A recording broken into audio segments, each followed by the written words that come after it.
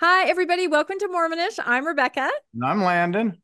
and we have a favorite return guest of ours here on Mormonish. We have the wonderful Rob Lauer. How are you, Rob? I'm good. I'm excited. Christmas is coming. It's my favorite time of year.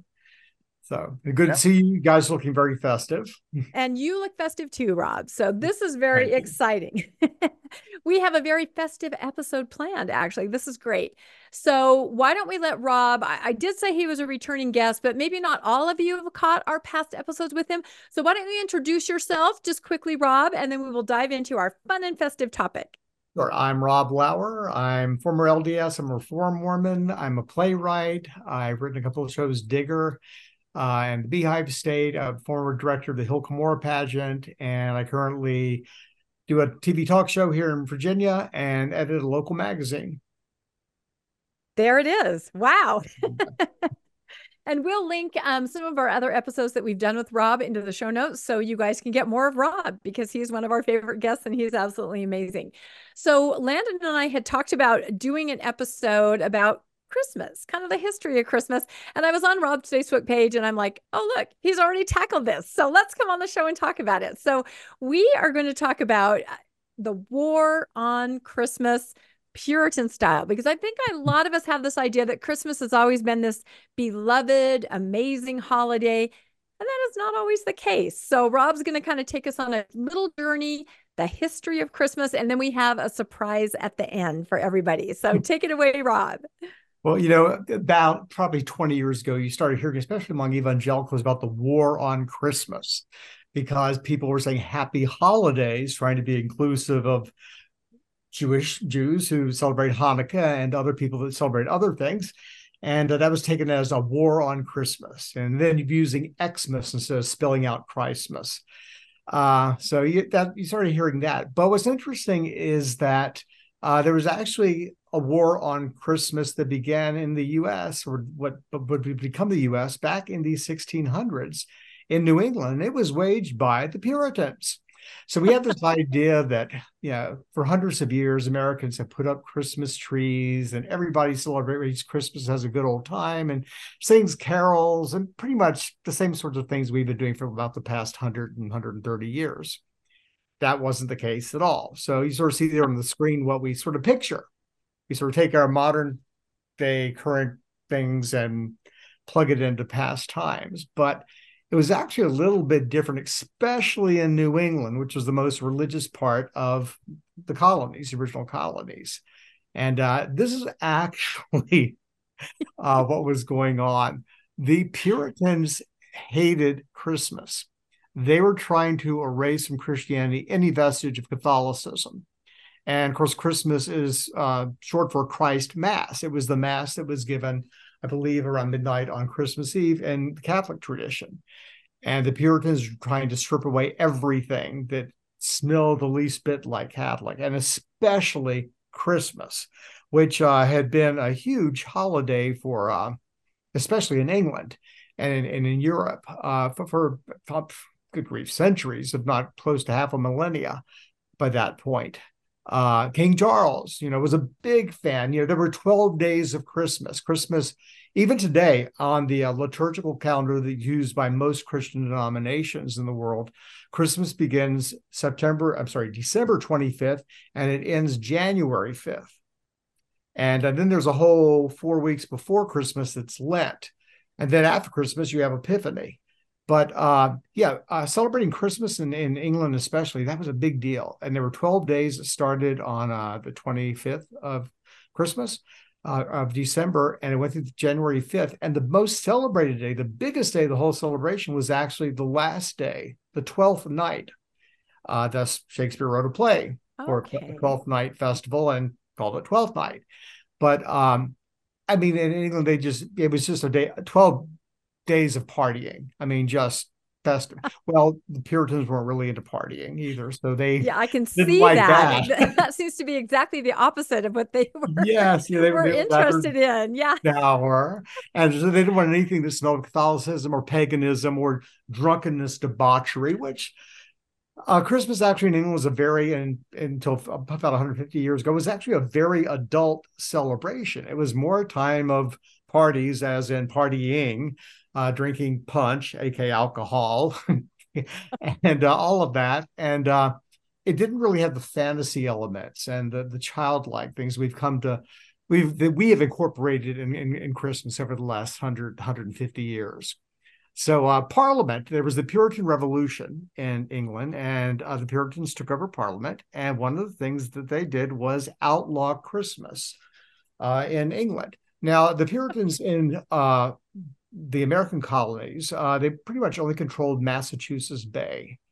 The two biggest colonies at that point, biggest one was Virginia, where I'm from, where I am right now. And then there was the Massachusetts Bay Colony. And that was founded by the Puritans and Puritan separatists who were actually trying to get away from Europe and come over here and start a new Jerusalem. Sound familiar? Yeah. And sort of create Zion on earth. And part of that was, of course, getting rid of anything pagan or Catholic, and that meant Christmas. And so in Massachusetts, they outlawed Christmas. And it was just there could be services, but if it was on Sunday. But if the 25th did not fall on a Sunday, you were actually fined and maybe jailed if you closed your business. You had to work on the 25th. You couldn't take the day off. So it was that was actually the first war on Christmas. And even though this only lasted for about 20, 30 years, it basically was, if you did celebrate Christmas, it was on a Sunday, you went to church, it was fasting, it was praying. There was no celebration. And of course, no mention of the word Christmas. So that sounds like an LDS. That sounds like an LDS service. It does sound like an LDS service. Fasting, praying, no mention of the word Christmas. So, well, when I joined the church in '77, I was surprised because I think that year Christmas Eve, or it was either the day after Sunday or that Sunday, but we talked about Joseph Smith's birthday, but not too much about Christmas. Well, we can't forget his birthday's on the 21st of December. So it's or is it the 3rd? Is it the 1st? It might be 23rd. I think it's the 23rd. Right. I think I had a boyfriend who was born on that day. I think it's the 21st. I think it was the winter solstice. Okay, interesting. And something else very big happened on December 21st.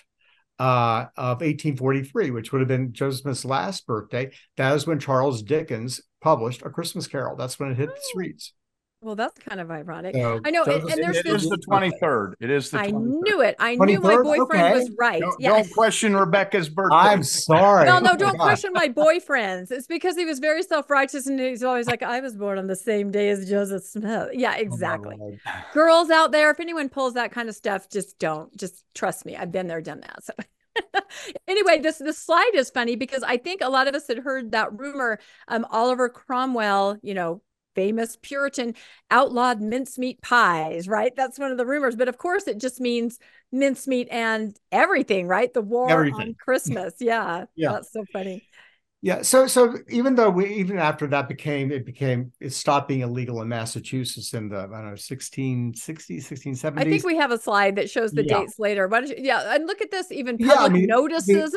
Yes, you could go, you were actually jailed. It was forbidden to do anything, merry and festive around Christmas. You could not celebrate, no happiness in Massachusetts. I know. I love that cartoon. Landon, can you read that? It's so funny. I think that's Santa right in the middle, or Saint Nicholas.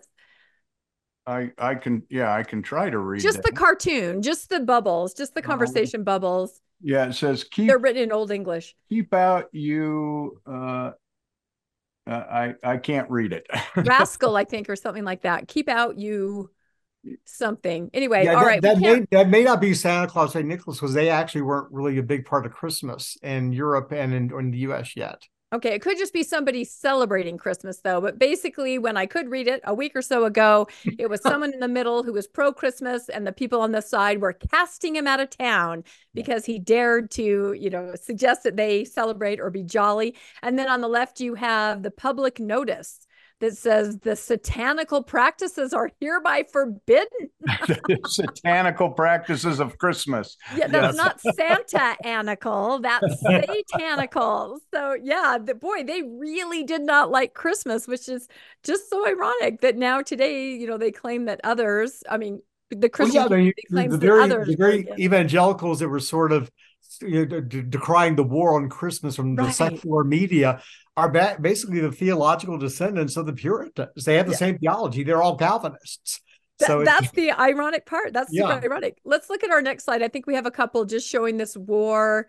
Oh, here we go. Yes, in the stocks instead of stockings, right? And here we can read this. It says, "Ho ho ho! Indeed, this should teach the rascal." And it's, I think maybe Santa, because there that is a wheelbarrow or a sled, or it looks like it's a bag full of yeah, that toys and looks like a presents, and later a maybe later modern edition. cartoon that's stuck him in there. Yep. Yeah. Yep. He's in the stocks literally for just Yep. trying to spread some Christmas cheer. So, although, it's interesting because I do have relatives that do take Christmas a lot more seriously and Mhm. more religiously than Yeah. other people in the family. And there's a big difference. You have some people that are into the whole whimsy of it, like you said, in the Santa and everything. And I have other family members that are very serious about it and, just reading the scriptures and doing the things that would be more the religious Yeah. side. So I can still kind of see that today. I think they kind of look a little at the rest of us that are like crazy with candy canes and kind of Yeah. like, this is not the meaning. So, there may be some of that still today a little. How Yeah. come the more religious it becomes, the less fun it can become? There seems to be I this wonder, high. Landon. You can't Well, have any joy or fun, well, but then what's the so gospel funny brings is the joy. Catholics didn't have that problem. Yeah. And when Europe was Catholic and right when it was really Protestant, I mean Henry VIII and Queen Elizabeth didn't have a problem partying at Christmas and being religious too. Yeah. I mean, and here in Virginia, I recently read an article of this in the magazine I edit. I mean, all the traditions of England, the 12 days of Christmas were celebrated in the South in colonial America. So there was there was going to church on Christmas Day, but there was partying and drinking and Yeah. shooting guns in public and having wrestling matches and putting on plays and basically just cutting up for 12 days.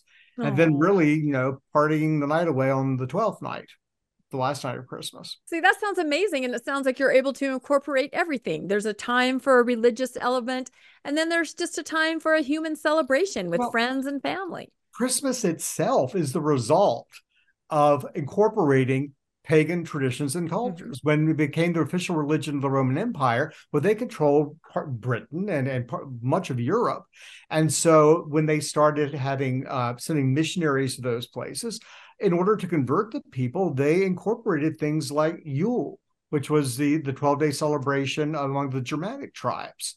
And it was a pagan celebration, but that evolved into the 12 days of Christmas, and so all these pagan things, I mean, the Puritans are right about that. Much of what we do traditionally with Christmas is pagan in origin, but it was the way anciently, a conquering empire basically incorporated its people. There were concessions culturally, and the two cultures sort of merged together in order to establish a unified, peaceful, for that time, existence. And so it was nothing at all for the early Christians, the first Christians, to incorporate the pagan celebrations and things into Christianity in order to win people to their side. It was only Yeah, when and you that makes sense. Even the got the date of Puritans Christmas. and Yeah. these Even the purists date. who thought that, oh no, we need to go back to whatever it was before all that. Exactly. The Nobody primitive knows. church. Yeah, But but even nobody knows. Christmas Day is on this, incorporated a winter solstice Yeah, celebration. So yeah, that, like you said, exactly. both cultures merged. And I think that's beautiful. I don't think there's anything wrong with that. But you're No. right. Then in hindsight, the Puritans, have such a problem with what they consider paganism when really it's been the tradition for centuries. I mean, Yeah. that just is naturally what happens to humanity. You meld, you mesh, you bring people together, and you come out with a more No beautiful religion just celebration. starts from point zero, clean slate. Exactly. Every religion evolved from a pre-existing Yep. culture and religion, and it Yep. adopts as it grows. And it's, the fundamentalist mindset resists that and tries to go back to something they imagine was pure, as if your faith had a zero starting point where there was nothing before that, and then boom, there it is. It's never the case with religion or anything human. Yep. That is such a good point, Rob. I think we all need to pay attention to that. That is absolutely a great point. Let's look at our next slide. We just have a couple slides here kind of following along with our conversation. Oh, here we go. Where's your ho, ho, ho now, Santa? So I asked AI, what would it look like if Santa was in a Puritan jail? And this is what it came up with. And Santa really, I mean, he was brought over by the Dutch and the Germans. And so like the Night Before Christmas, I think, was written around 1826, 27. And that's the first time we really had a big mention of him in American literature. And then when the Germans started coming over and much more heavily in the 1840s and 50s and beyond, they brought that over along with Christmas trees, which also became a big thing when Queen Victoria married Albert, who was a German prince. And their first year of marriage, they set up a Christmas tree. That was reported in the English press. Suddenly, everybody in England wanted to imitate Victoria and Albert and have a Christmas tree. And that spread over to the U.S. too after that point. So by the time of the Civil War, Christmas trees were now a common thing in American homes. But even then, it was pretty new. It was only 15 or 20 years old at that point. But like in Nauvoo and in colonial America, there wouldn't have been Christmas trees either, just because they hadn't come over. The Germans hadn't incorporated them yet into our culture. Interesting. Yeah, it's just a hodgepodge of traditions and things that work, and it is. It's a human celebration, and I love that. Let's look at our next slide. Mutt, because it's just Chris Mutt. It's a combination of so many breeds. That's a good one, Landon. I love it. Let's see. What's our next slide? Here we go. Oh, those are the dates. Now you can talk about the dates. Yeah, so 1642 to 1660, no Christmas in England, and 1659 to 1681, no Christmas in Massachusetts Bay Colony. Luckily, in Virginia and the Carolinas, and they were Anglican and they didn't pay attention to the Puritans, and they were sort of left alone. Plus, these were the colonies that were settled sort of by the children of the really rich British folk, and so the lords and ladies and all that stuff. So they continued to party hardy down here for 12 days. So you had to cross the state border to go have a party or yeah. But then even after that, after it became legal, around the same time that it became legal again in Massachusetts, you had Pennsylvania had been established by that point, which was a colony that was established as a refuge for anyone who had been persecuted in any part of the world because of conscience. And so they really pushed freedom of religion there. And you had a lot of at that time, very strange movements and sects moved to Pennsylvania, among them Amish and Mennonites. And the Mennonites Amish tended to be very serious about Christmas. They didn't do a lot of the partying and stuff. It was basically a day of going to church and all, and prayer and all that on the 25th. But the 26th of December, they called it Second Christmas, and that would be the day when the Amish and the Mennonites would go out and have dinner with family and do that sort of thing. But it still wasn't the raucous partying and things like that other Europeans engaged in. And then the Quakers had nothing against celebrating the birth of Jesus, but they believed that every single day of the year was holy. And so they didn't have holidays at all. They wanted to esteem every day as being holy. And so the early Quakers, while being Christian and not really forbidding the celebration of Christmas, they just didn't. They didn't think that was necessary. Every day should be celebrated. And so they were sort of a positive way, but still no Christmas for a number of years. And after a few decades, they've sort of, assimilated in the rest of the society and began celebrating it too. But but the big thing is that for most of the 1600s and into the early 1700s, unless you were in places like Virginia and the Carolinas and Maryland, which was the Catholic refuge, Christmas was not that big of a deal for most of Americans. And as the move west began, a lot of the Quakers and Mennonites and Amish who didn't make a big deal of Christmas, they moved west and settled places like Ohio, Indiana, Iowa, Nebraska. And so even in those places, Christmas was still very low key and not that big of a deal. And it really wasn't until the mid 1800s. And really, Charles Dickens writing A Christmas Carol really saved Christmas because he incorporated in that story a lot of the very simple traditions of the working class people in London. And that really took off when people started reading that, Americans too. They were just enchanted by all these neat traditions that the old English had, and they started bringing them back. And then with the wave of German immigration and the bringing in of Christmas trees and Santa Claus and the commercialization of Santa Claus, this began, and shopping in the late 1800s. By the first decade of the 20th century, you basically had what we have now, which is a big celebration with a lot of gift giving, a lot of marketing and merchandising, but still the religious aspects too, for those who enjoy that.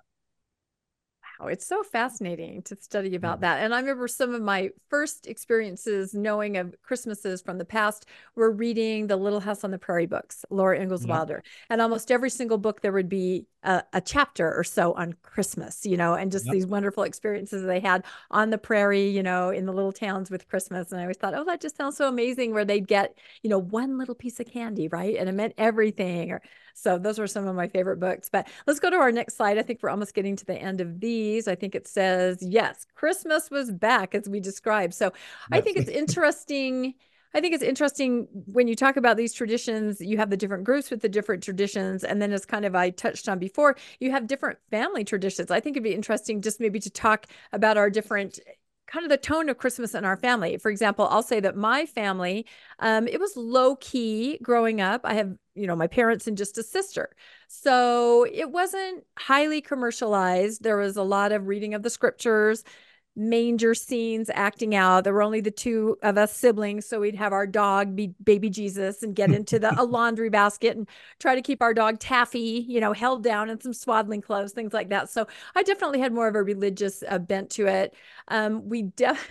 We had on Christmas mornings, we would wake up and then we made sure that we took our tithing jars with us down to the Christmas tree in case somebody were to give us cash. Then we would change it out right there to make sure that we also paid our tithing on Christmas morning. I know. So yeah, we definitely Tithe your gifts from Santa.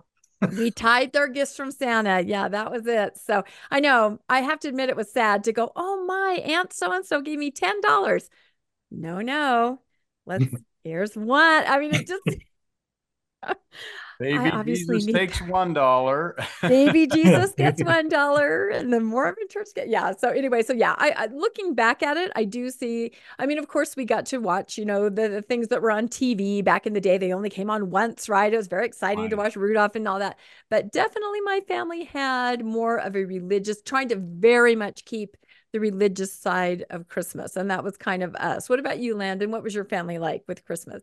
It was probably similar to that. I remember as a kid, the big thing was you'd wait for the Sears catalog and the J.C. Penney catalog to come, and then you'd start flipping through, showing all the toys that you wanted, and of course you had to flip through the women's underwear section, and that was always Did you, Landon? Really?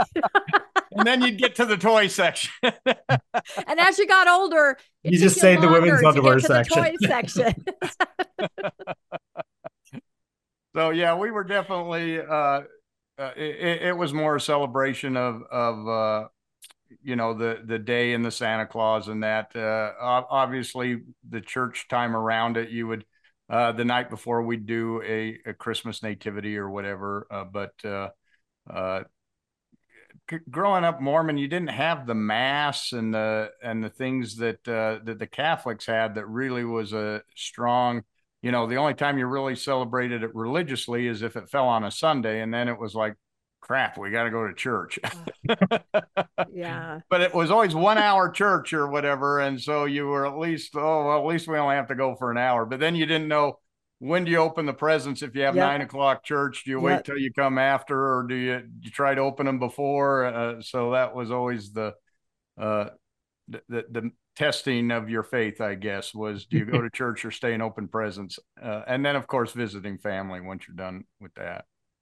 Yeah, I'm glad you brought up church on Sunday, because as a kid, it was just annoying. Like, oh, we have to, go on Christmas Day. But as a parent, it was a nightmare, like you described. What do you do with your kids? Do they open presents before? Do they open them later? The mom has to get up like at 3 a.m. when Christmas was on a Sunday to make it all fit in. It was just I thought Santa ridiculous. Claus did that. Yeah. Oh, I'm sorry. I'm sorry. Yes. Please take all children out of the room. You're right. Your mom had to help Santa get everything ready. That's Yes, exactly. she I don't did. do any children watch Mormonish? I'm guessing no. No. I hope not. And what about you, Rob? What were your family? Because you were raised, you were I a was raised convert to the United church when Methodist. you So were, yeah. yeah, I mean, it was a real even mixture of both the religious and the Santa Claus and the fantasy. I mean, we there was no conflict between the two. We weren't extreme. My parents were in no way extremely religious, but our social lives were revolved around church. But even people whose social life revolved around church at that period were extremely religious. It was just what you did culturally in the South. But it always began when my mom loved to decorate. She was such a gifted decorator, and she was very artistic, and so she loved decorating for all the holidays and stuff. So usually it started right after Thanksgiving, decorating little things and making little crafts and things, putting them around the house and decorating. And I love Christmas music. I love Christmas music. And that was such a big part of the holiday for me as a kid. I would just sit by the hi-fi and listen to the latest Goodyear tire Oh, I love collection. that album. Yeah, I I bet mean, we're they used talking to about make the these same the one. tire Yep. manufacturers in the U.S. for some reason throughout the '60s. Every Christmas, it would come out with these the best songs of Christmas sung by the Yep. popular singers of the time, and they were $1 a piece. And so my parents every year would buy both albums for $1, and I'd spend the rest of the probably listening to that.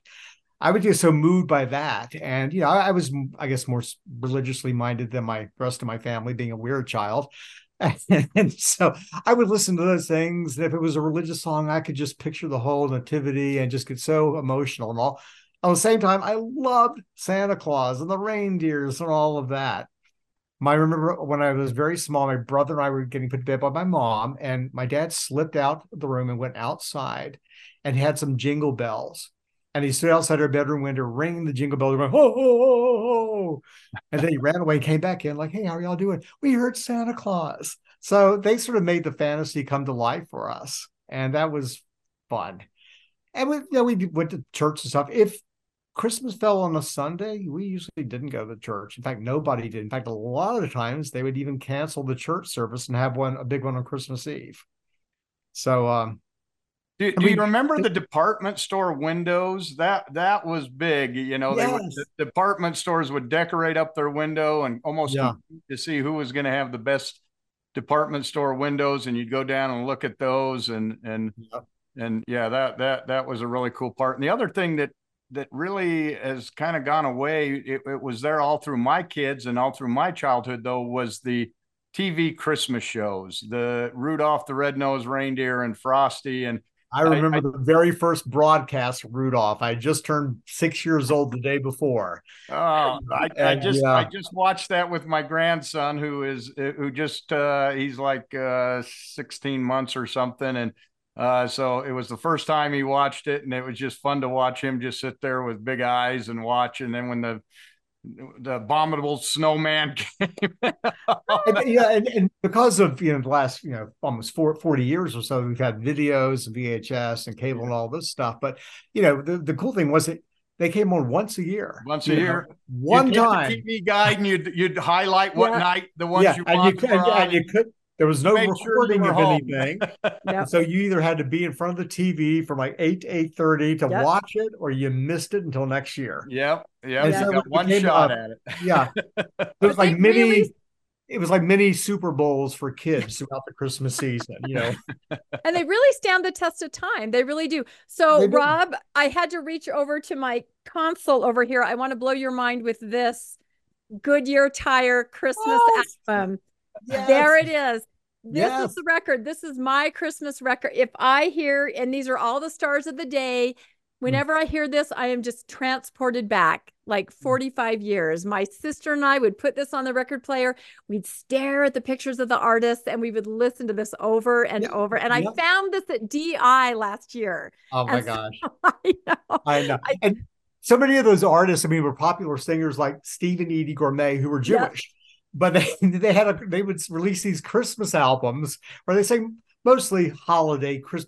songs about snow and stuff. But Yeah. the huge impact of popular Jewish singers singing holiday music aimed at a Christian audience, loved it. And Rebecca, when you played the record, remember it would get stuck and it's just play over and over. And that's true. Especially if you had a favorite song, you'd lift the needle up and go back you and lift play the that needle. Put it again. back. Yeah, you'd end up screwing up that track, and so the Yep. needle would get stuck or jump. Yeah. No, I've tried to play this for my kids when they were little, and they're like, oh, eh. I'm like, no, you don't understand. This is the record, kids. So, yeah, that was a huge find when I was thrift shopping. So, well, I just think it's really fun to share memories and think about it. And I just love what you said before, Rob, when, a lot of people think that people aren't necessarily perhaps in the Christian tradition now, or maybe stepped away from it. They're trying to destroy Christmas with Xmas or that is not the case at all. And I guess now, armed with this knowledge, everybody, you can say back to them, "Oh yeah, well, your tradition started at first, but it shouldn't even be that way. It shouldn't be a tit for tat like that. It should really just be this is a beautiful time of year, and however you want to celebrate it, whatever you're celebrating. Maybe you're not part of the Christian tradition anymore, and you're celebrating solstice, right? That's very important. Right. Something Tomorrow. all of Tomorrow. humanity Yep. celebrates. Yep. My best friend is actually, she was raised Christian. For a short time she was LDS, and now the basics, she and her family, they embrace sort of pagan traditions, Celtic traditions. Well, so tomorrow they're celebrating Yule, Yeah. and what's interesting, all these celebrations have in common, it's a celebration of light. It's been winter solstice is the shortest day of the year, but then there's celebration because from now on each day gets progressively longer. There is more light, light's conquering darkness, and you have that theme in Hanukkah and Christmas and winter solstice, all these traditions. So we're essentially celebrating the same phenomenon: light coming into the world, light triumphing over darkness. Regardless of what our theologies are. And that's beautiful because Christmas then it's not owned by anybody. It's not owned by one group. It's traditions from pagan times. Saturnalius in Roman time is where it had its start, and then it grew. But you've got, like you said, you've got Dutch traditions, you've got English traditions, you have German traditions, you have traditions from so many people being brought together that it's not owned by any one person, and that's what makes it magical. It's for everybody, and everyone can enjoy it. Nobody's stealing it from anybody. It's enjoyable for everybody because they can all take what they enjoy out of it and celebrate it the way they want. Yeah. Amen. Yep. Amen. I love it. That was a feel good Christmas moment, Landon. I was getting goosebumps and tearing up. That was amazing. I love it. All right. Well, I think we've discussed Christmas, and that's really fun. Now so last year, Landon and I were feeling kind of creative, right? And we wrote a poem called "Twas the Night Before Christmas in Old Nauvoo." Now, last year, Mormonish had just barely started. We started in November, so we were just a month old. And we went out on a limb and we asked the amazing RFM, who has the incredible voice for radio, to read this poem.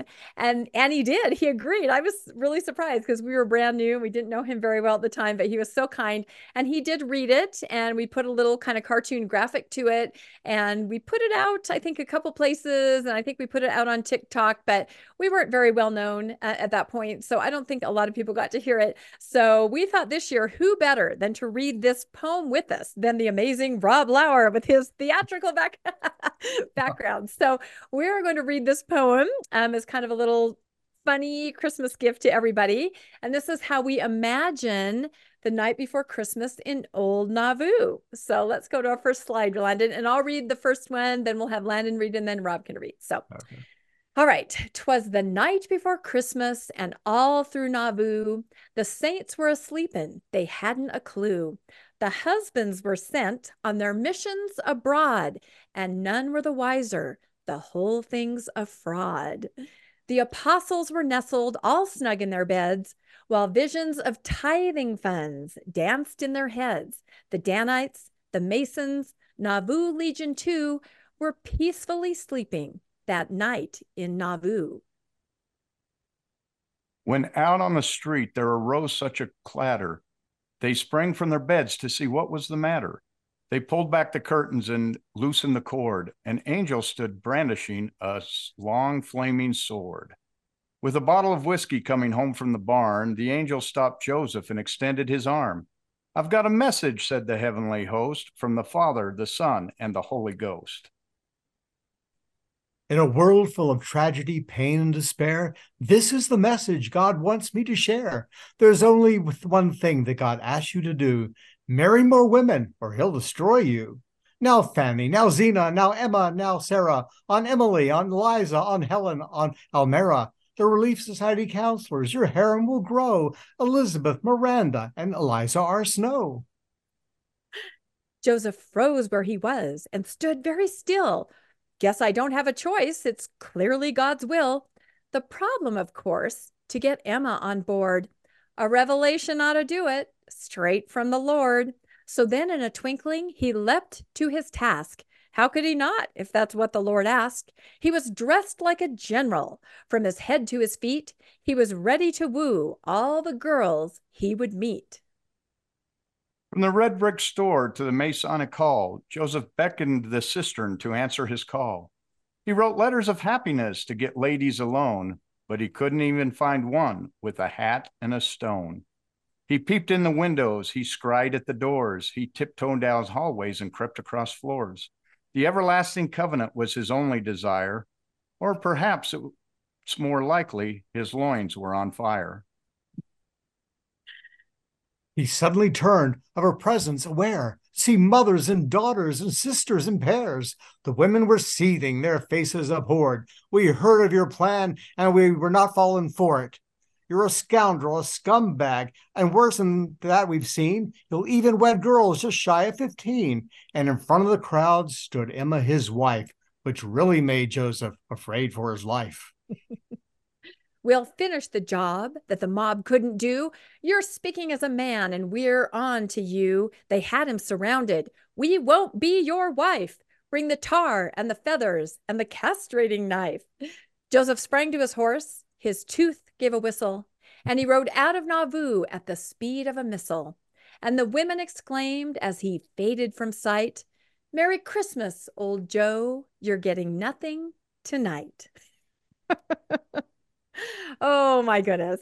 I think that is a faith promoting story for those of us who believe that everybody would have been a lot better off if polygamy had never been introduced. You know what? That's one way That's to look my at it. opinion. That's my way of looking at it. No, that's it. That's just kind of our little imaginary trip into Nauvoo at Christmas time, right, Landon? Absolutely. I know. It makes me laugh. And we were being facetious, of course. So, but we were trying to be funny. Isn't that right? So, well, I think this has been really fun. And I hope you guys have learned something and felt a little Christmas spirit and a little Christmas cheer. And we're going to be airing this a few days before Christmas. So we just want to wish everybody from Mormonish and from Rob, just have a wonderful Christmas and a very happy holidays, everybody. Landon, do you have any final Christmas wishes? And then Rob, and then we'll sign off and let everybody get back to their shopping, right? That's right. Just Merry Christmas, everyone. It's been a fantastic year here at Mormonish, and we certainly appreciate all of our viewers and listeners, and wanted to wish them a Merry Christmas and just have a kind of a fun episode. That's right. As one of your dedicated viewers and having been a guest a few times, thank you for Mormonish. And you guys have a Merry Christmas, and everybody out there, Happy New Year, Merry Christmas, Happy Hanukkah, Blessed Solstice, Blessed Yule, whatever you're celebrating, celebrate and be happy. Yep, I love that. And I think the bottom line is, as Rob said so eloquently, bringing light into the world. However you celebrate it, you take time once a year just to imagine and to celebrate the light that comes into the world and comes into your life, however you celebrate it. So thank you, everybody. Please like and subscribe to Mormonish, and comment. Let us know how you and your family celebrate Christmas. Let us know if you've stepped away more from certain traditions that you had in the past, how you found new traditions and new ways to celebrate light coming into the world. If you'd like to be made aware of new Mormonish episodes when they come out, you can hit that notification bell. And also, if you'd like to support Mormonish financially, you can see ways to donate in the show notes. We always link links to PayPal and to Venmo if you'd like to help support us. And we certainly do appreciate everyone, especially this time of year, who does support the channel. It means so much to us. So again, Merry Christmas, Happy Holidays, and thanks everybody from Mormonish. Have a wonderful, wonderful Christmas, everyone. Bye-bye. Christmas. Thanks for joining us for another episode of Mormonish. We really appreciate our listeners and would love to hear from you if you have a story you'd like to share. You can email us at mormonishpodcast@gmail.com. You can also find us on Facebook, Instagram, and on our website, mormonishpodcast.org. And don't forget to look for us on YouTube and like and subscribe. Keep joyful, everybody.